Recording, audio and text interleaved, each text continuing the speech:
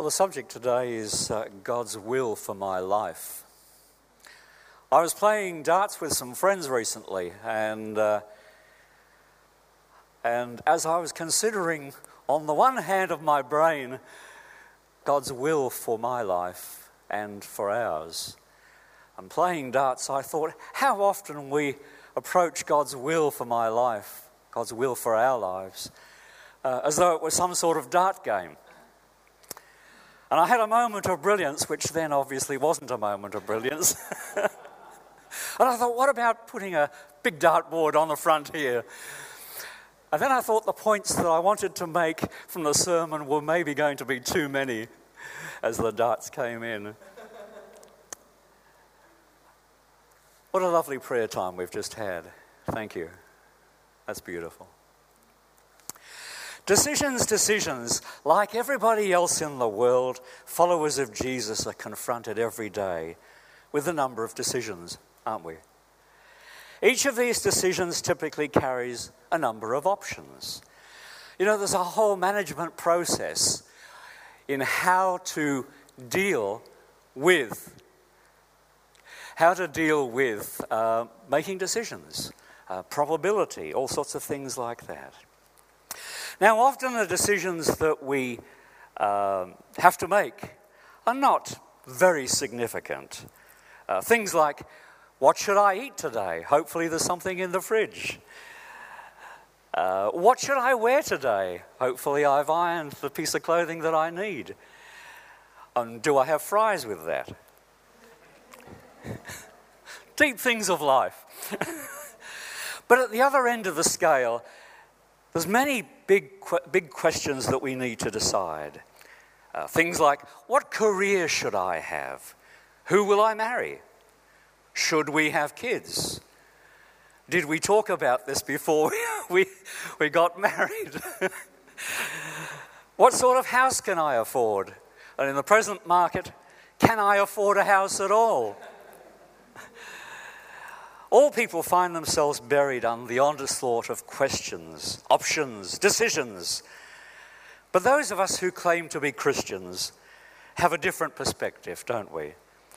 Because all of the questions that we have in our lives lead to one big question.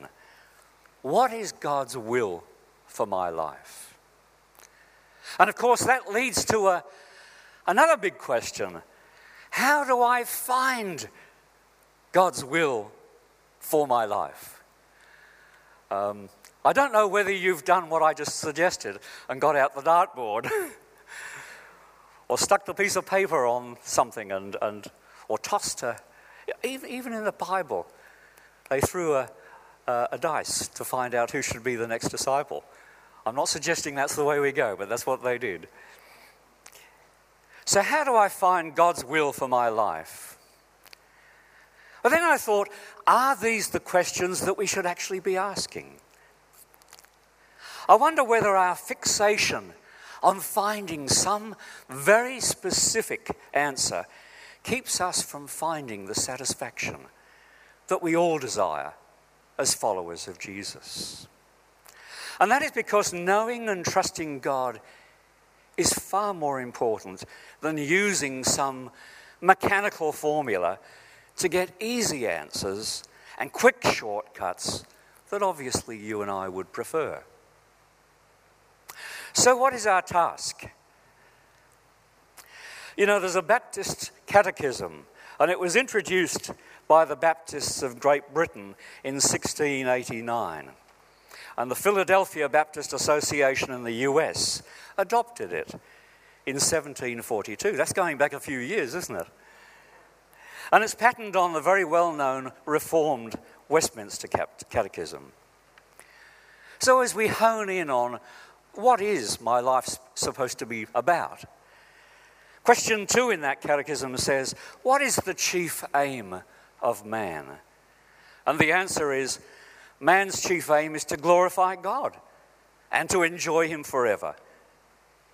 And it goes on later in the catechism to urge its readers from 2 Peter 3:17, keep growing in the grace and knowledge of our Lord and Saviour Jesus Christ. The Holy Spirit wants us to grow as disciples of Jesus Christ, and we honour that desire of the Holy Spirit in what we say we want to be as disciples in this church, of what we say we as a church are actually all about.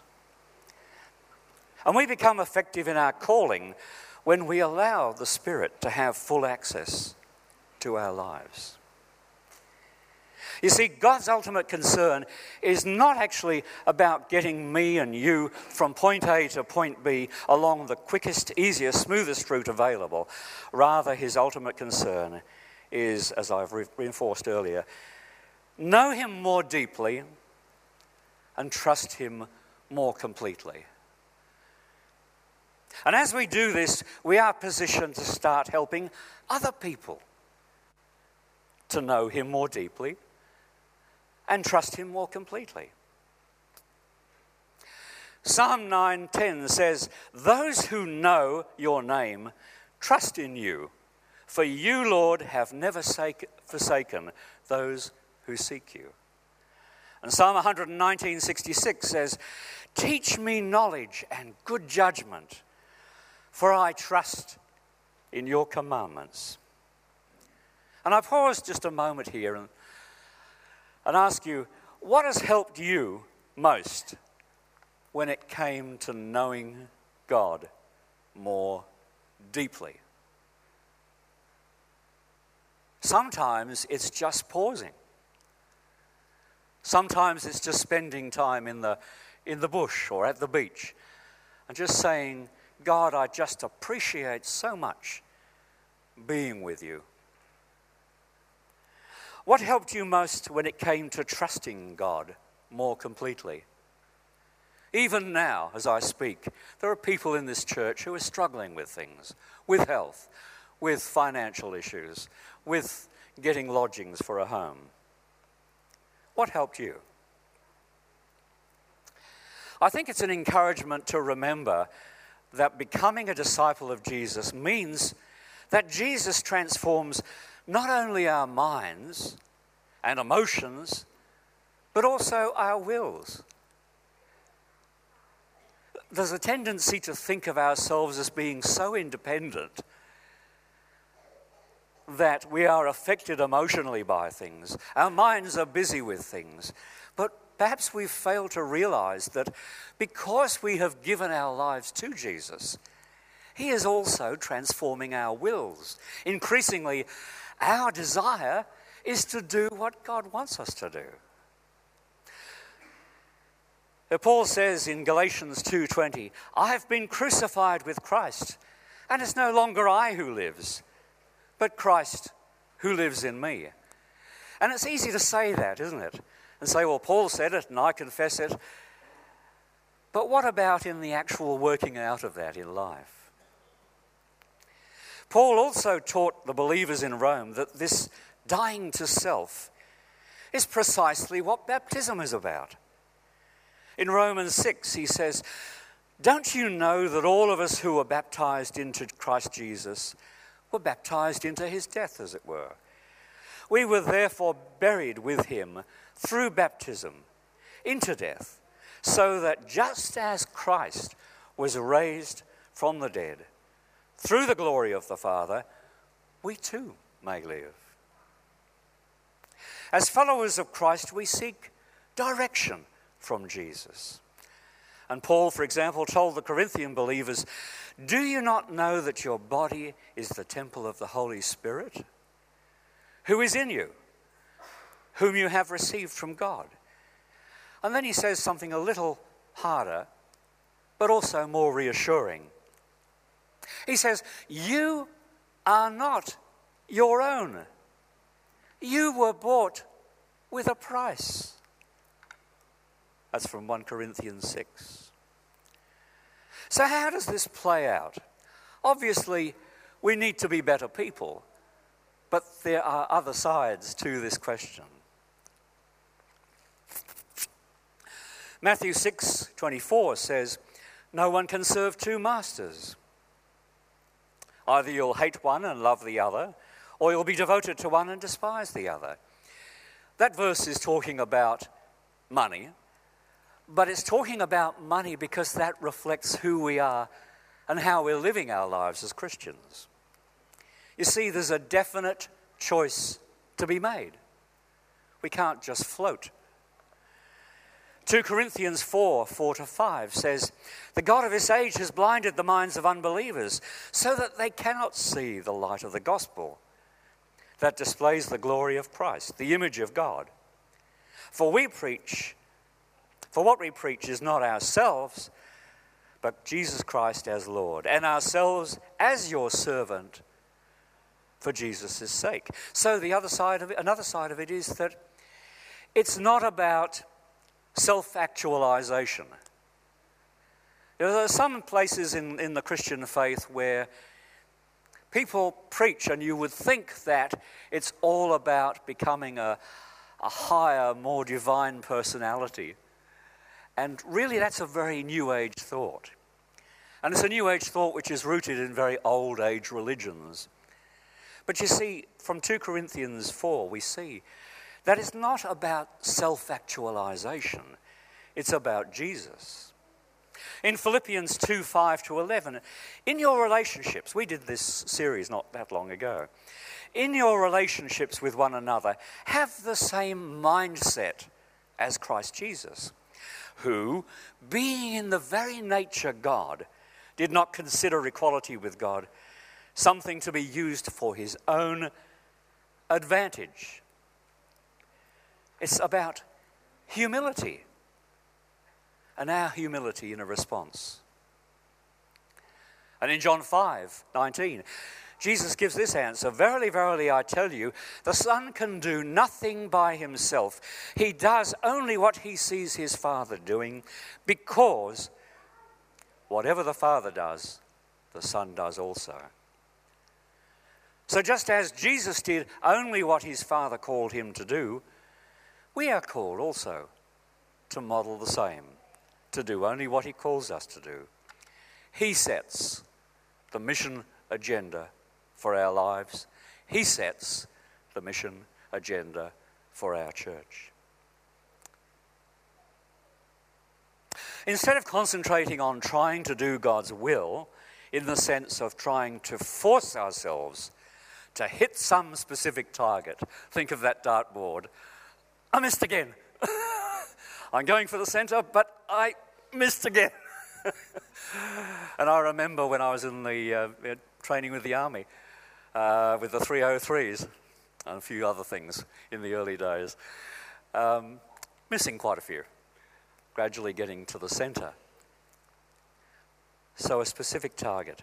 I encourage you to do something much simpler and yet more profound, and that is to surrender everything.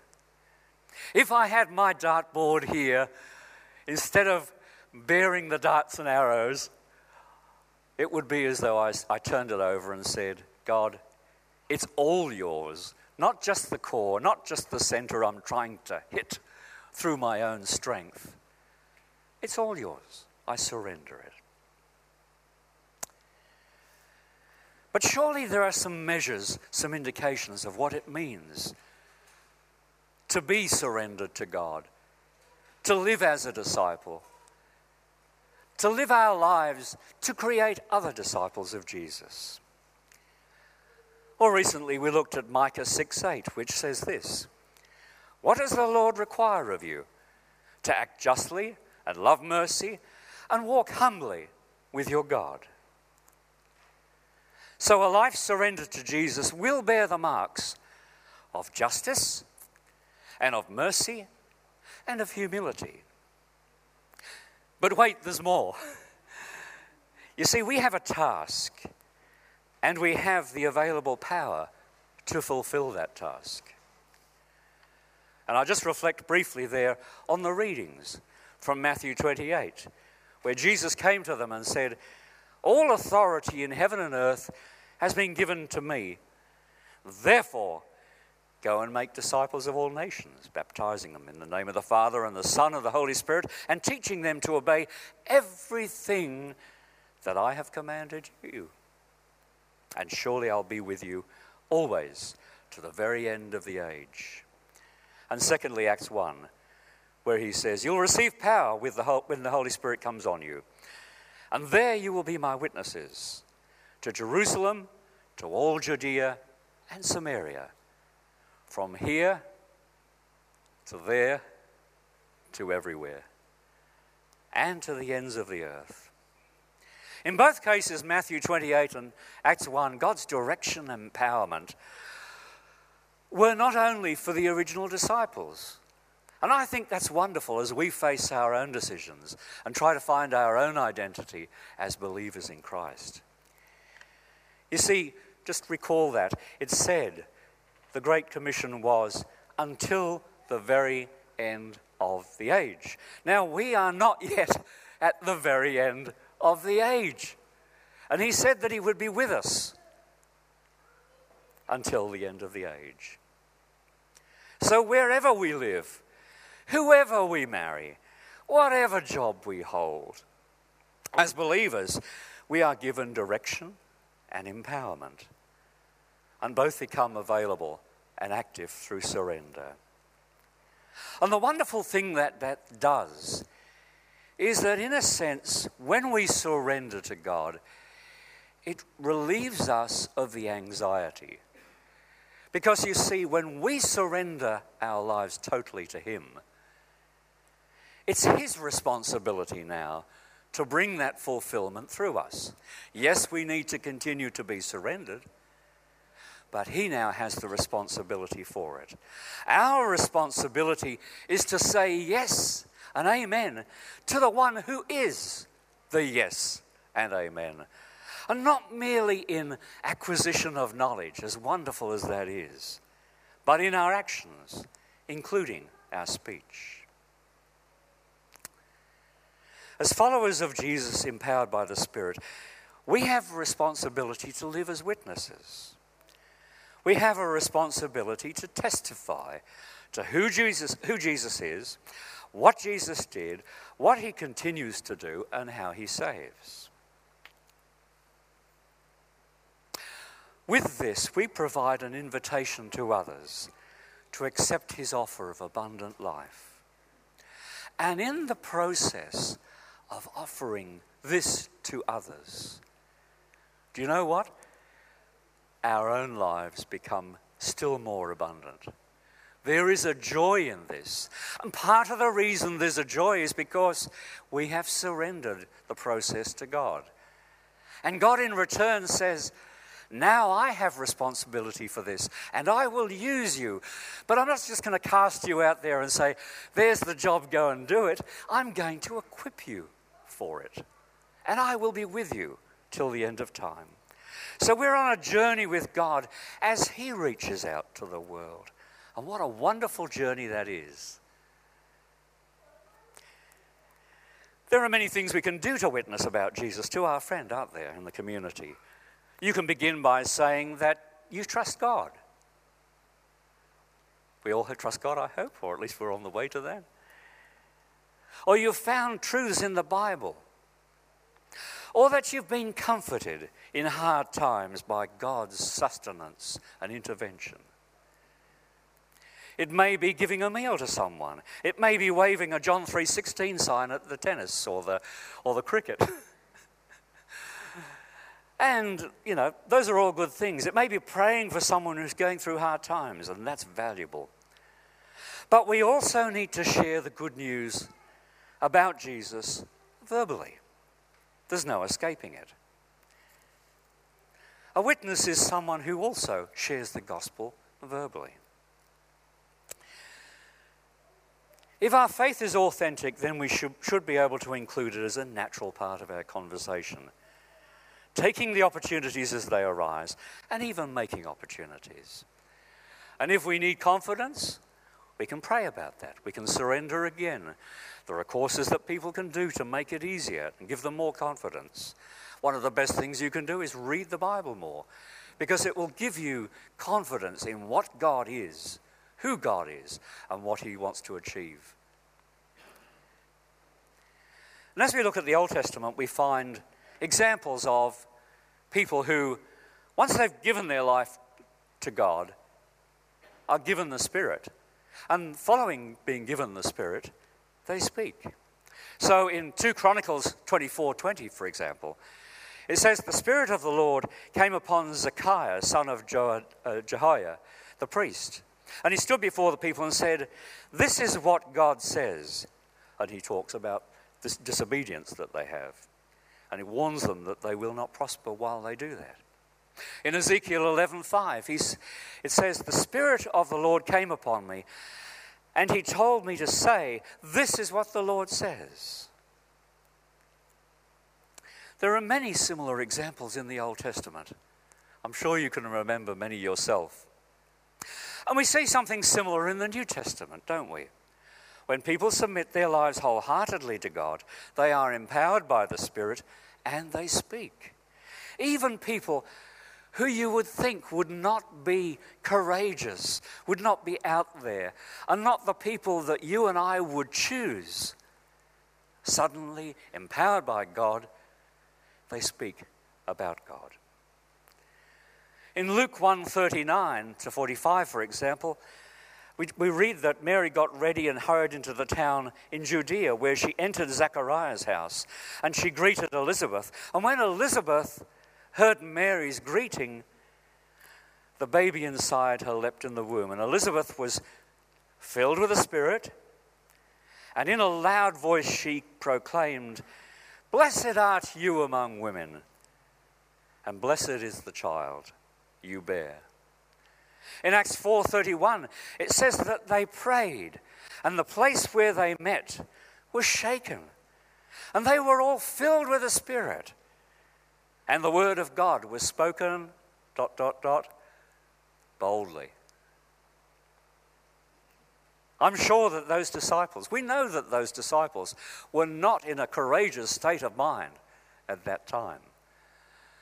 But they waited on the Lord, they gave themselves to the Lord, they prayed, the Spirit came upon them, and they spoke of God boldly. In Acts 4:29, "Now, Lord, consider their threats, and enable your servants to speak your word with great boldness."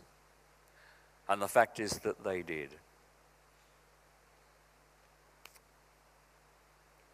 Even though Jesus ascended to heaven in Acts 1, he continues to work by his Spirit in his followers. He empowers them to proclaim. Now let's look more at how things are, I suppose, in our society and in churches. Some people say, "I share the gospel when the Holy Spirit leads me." So it's like I'm walking along and boom, suddenly the Holy Spirit hits me and, or I get a sudden leading. And there's some truth in that. We want to be led by the Spirit in everything, don't we? And at the same time, we need to remember that the Spirit lives in us for the explicit reason of talking about God, talking about Jesus and spreading the gospel. So you may not be feeling very courageous. You may know for a fact that you're not an evangelist. But if you have the Holy Spirit in you, then you are officially approved and empowered. It doesn't depend on your feelings.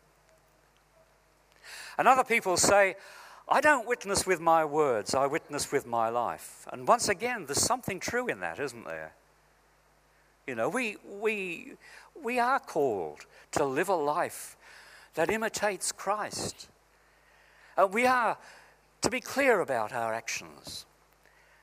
But Jesus told his disciples they'd receive the Holy Spirit, and they'd be witnesses not only locally, but as I've said before, locally, regionally, and globally. He wasn't just calling them to be nice people. And although it's good to be a nice person, and it is not a part of the Christian life to be a nice person, that's not the full assignment. He was calling us to share with words that he will activate to bring people to him. You see, the Holy Spirit magnifies Jesus. The Holy Spirit magnifies Jesus with us. Isn't that wonderful that we have not been left alone to the task? You probably know theologian and pastor John Piper. And John Piper is not a radical by any means. He says that if there's no words, there's actually no gospel. The effectiveness of the gospel depends on our words, empowered by the Spirit. And without those words, the possibilities are cut short. Piper says, the glory of Christ is the goal of God in the world and the work of the Spirit. Jesus said in John 16:14, when the Spirit comes, he will glorify me. He won't glorify us. It's not a possession to make me or you great. It's something to glorify Jesus. And this unites all the other things that God wants to do in us. Romans 1:5 says, we have received grace so as to bring about the obedience of faith for the sake of the name of Jesus. So Jesus magnified among the nations is the work of the Holy Spirit. And he aims to do that through you and me. Piper adds, God has highly exalted Jesus and has bestowed on him the name that is above every name, so that at the name of Jesus, every knee should bow in heaven and on earth. There is a time when every knee will bow to Jesus. And he says, so when we lift him up in our words, the Holy Spirit, this is his little character coming into it. So when the Holy Spirit, when we lift him up in our words, the Holy Spirit has a big smile on his face and says, that's what I want to do. I want to get into your life and I want to make him look great. That's my job. You can't do that. Just lift him up. So we can write poems about Jesus. We can lift him up. We can write songs about Jesus and sing about him. We can preach sermons about Jesus. We can share about him in small groups and be encouraged. We can go out in the community and share it as we are able. But people will not see Jesus as great unless the Spirit does it. And the Spirit will not do it except through us. He's given us that task. We work together. You've probably heard the popular quote about St. Francis of Assisi. Preach the gospel at all times and use words if necessary. It has a pleasant ring to it, doesn't it? And it looks very good as a Facebook meme. And I've even seen posters of it. But the sad fact is that St. Francis never actually said that. It's an internet invention. Mark Galli, who's managing editor of Christianity Today, said that Francis, in fact, was quite a preacher. And he asks us to consider the preaching of people like Jonathan Edwards or Billy Sunday. I've seen sketches and etches of Billy Sunday, and he would have been standing on the top of this, shouting and saying, repent, bring your life to Jesus. Now, I'm not suggesting that you and I be like Billy Sunday. I don't think I could be like Billy Sunday. It's just not me. But his words, Mark Galli says, were filled with power of the Holy Spirit, penetrating into the marrow of the hearts, so that listeners were turned with great amazement. Clearly, he had a deal of time using his words. When he preached sometimes five times a day in villages, often outdoors. And it says that he was very animated and passionate in his delivery. And it says his feet moved as though he was dancing. I'm convinced that St. Francis of Assisi was really a Baptist, on fire with the Word and the Spirit. What do you think? Francis never claimed actions alone were a substitute for words. But what he was really saying is that the way that you behave needs to be consistent with the message that you give. Returning to John Piper, he says, now, of course, 1 Peter is full of commands to do good deeds so that people will glorify God. But Piper adds, but that is because of what it says in 1 Peter 2:9. And you may remember this. You are a chosen people. You here are a chosen people, a royal priesthood, a holy nation, God's special possession, so that you may declare the praises of him who called you out of darkness and into his wonderful light. I just happen to be one of those people who was called out of darkness and into his wonderful light, and I am eternally thankful for that. And I'm sure that many of you have had that experience, and it's reassured within you because you have the Spirit. Scripture tells us that the Spirit within us is the assurance that we are saved. But I would add that the Spirit within us is also the approval of God upon us to do a task. And as the Holy Spirit is also the empowerment that we need to do that task. Do good deeds, but don't forget that words are needed as well. Talk it up. Do it. The Holy Spirit delights to magnify Christ in the mouths of believers. I guess we need to understand that we have responsibilities. We need to understand that the Holy Spirit wants full access within our lives. And that's essential to the success of our lives as disciples of Jesus. And it's essential to the ministries of our church. Romans 10:14 says, how then will they call on him in whom they have not believed? How will they believe in him whom they have not heard? And how will they hear without a preacher? And literally that means a good news sharer. Because if we read that verse just using the word preacher, it's like we say, well, that's just, there's one person in our church who can do it. And that's not true, because God hasn't just empowered a preacher to preach. God has empowered all of us to share. And certainly there's different ways of doing it, according to our personality, our gifting, and all the other things. But we are all good news sharers, because God has chosen that we should be. So in conclusion, let's get to know God more deeply. Let's trust in God more completely, and let's use our words.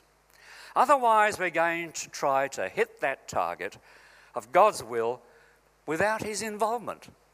And that's going to be unsatisfying, it's going to be unsuccessful, and it won't do the job. Also, otherwise, we're trying to achieve something that is a supernatural task in our human natural strength. And guys, that simply will not work. Let's pray.